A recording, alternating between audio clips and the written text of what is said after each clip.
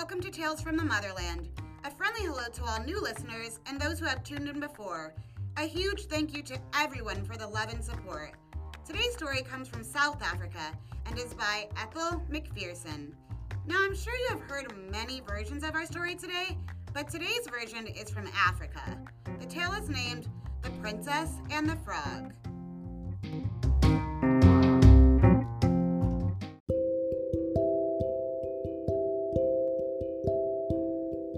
There once lived a queen that was adored by her husband, the king. This angered many of the women in the kingdom. They wondered why they were not adored this much by their men.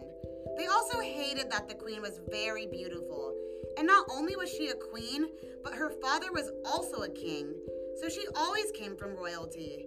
They were just very jealous, and their jealousy took them to a dark place. They thought about harming the queen and those around her. The queen had just given birth to a baby girl, and she was beautiful. The women of the town, who the queen thought were her friends, asked her if she wanted to go with them to gather fiber. They made many things from the fiber gathered in the woods. So the queen agreed to join her so-called friends, but before leaving, the jealous women told all the nurses and women in town to refuse to watch the queen's baby. So before the queen left, she asked her nurses and women she trusted to watch her baby while she was out, but none agreed. So she had to strap her daughter on her back and take her with her that day.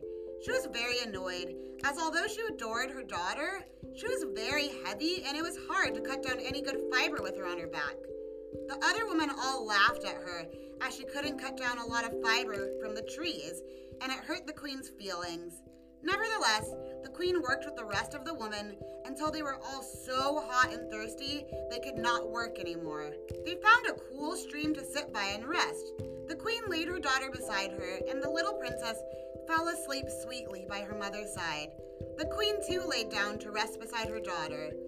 When it was not so hot anymore, the women all continued on in their work, but they did not wake the queen and the little princess. When the queen awoke from her little nap, she noticed the women of her kingdom were all far ahead of her, working. In a panic, she got up and ran towards them to help them finish collecting fiber for the kingdom. But she forgot her baby lying beside her, as she was not used to ever bringing her daughter with her anywhere.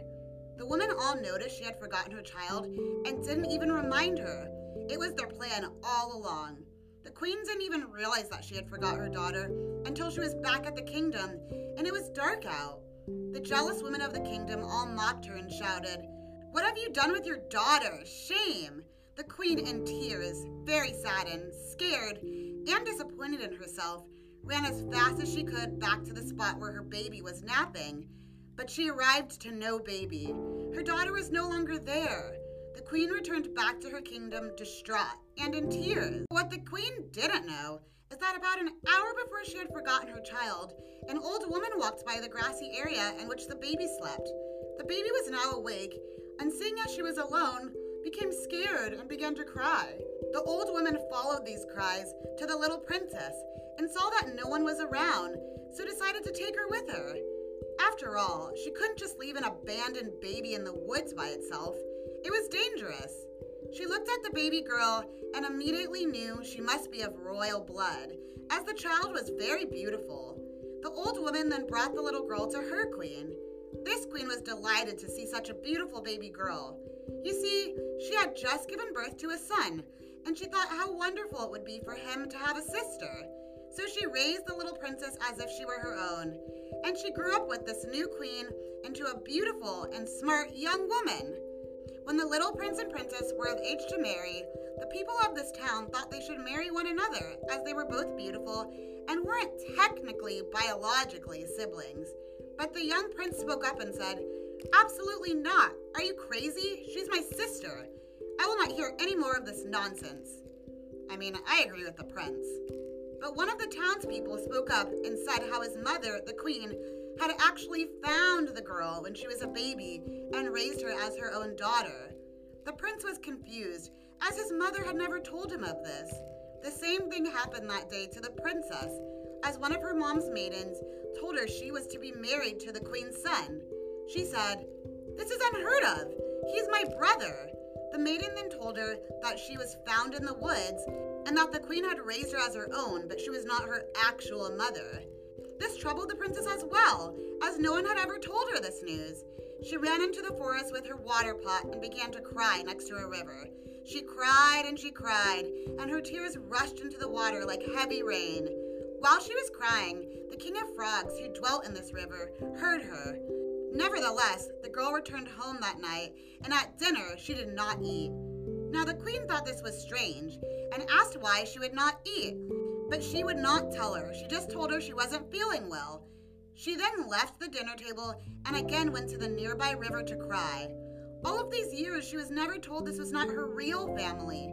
Now she had so many questions and wondered where her real family was. While at the river crying again, the king of frogs heard her, and this time he came above the water and asked, "Princess, why are you crying into my waters?"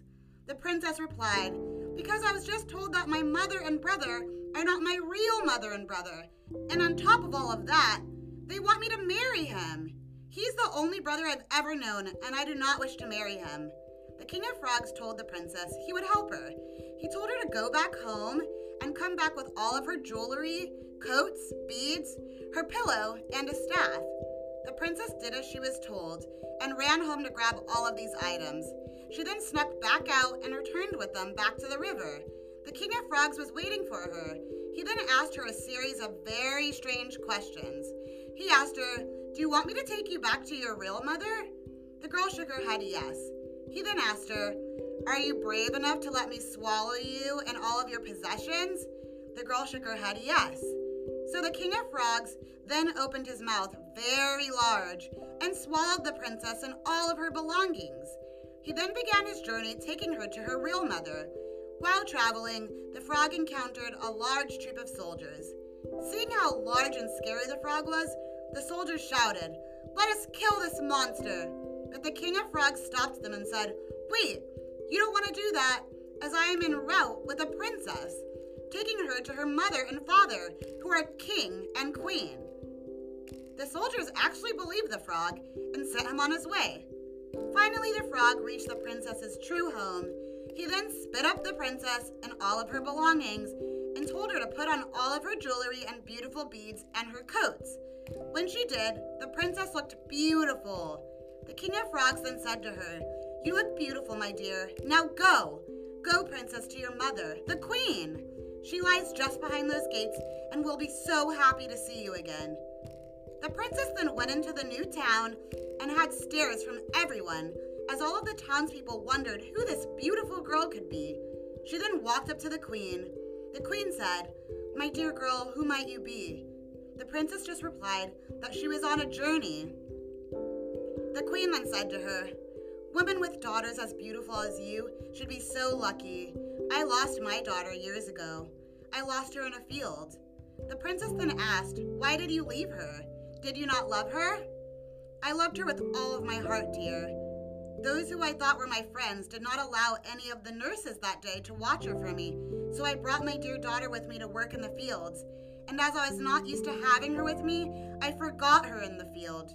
But a day doesn't go by that I don't think about her," said the queen. The princess then stood up and said, "I am your child, my queen, but if you had loved me so, there's no way you would have forgotten me in a field that day."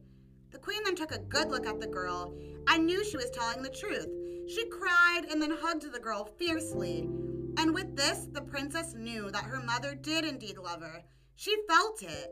The queen then joyously shouted throughout town, "My daughter has returned home!" The people of the town rejoiced for the queen, as she had been sad all of these years until today. The jealous women of the town that had been happy the queen had lost her daughter were all now scared that they would be found out and punished for wanting the queen to lose her daughter all those years ago, and not helping her find her daughter when she went missing. Now, when the king was sent the news that his daughter was found, he was overwhelmed with happiness and ordered a big feast to take place. He then saw his daughter and asked her to come to him. She came to her father, and they danced and laughed and ate until they were full. They danced until the sun came up, while the jealous women of the town that had plotted her disappearance all stood on one side of the room, fearful for themselves and their children. From that day forward, the king and queen never let their daughter out of their sight. One day while eating breakfast, they asked their daughter, "My child, why have you returned to us and how?" The princess replied that she was brought to them by a frog, the king of frogs actually. The king then asked, "And where is he now?" The princess pointed to a bush that the frog was hiding in. The king immediately ordered a feast for the frog and a celebration for him bringing their daughter home.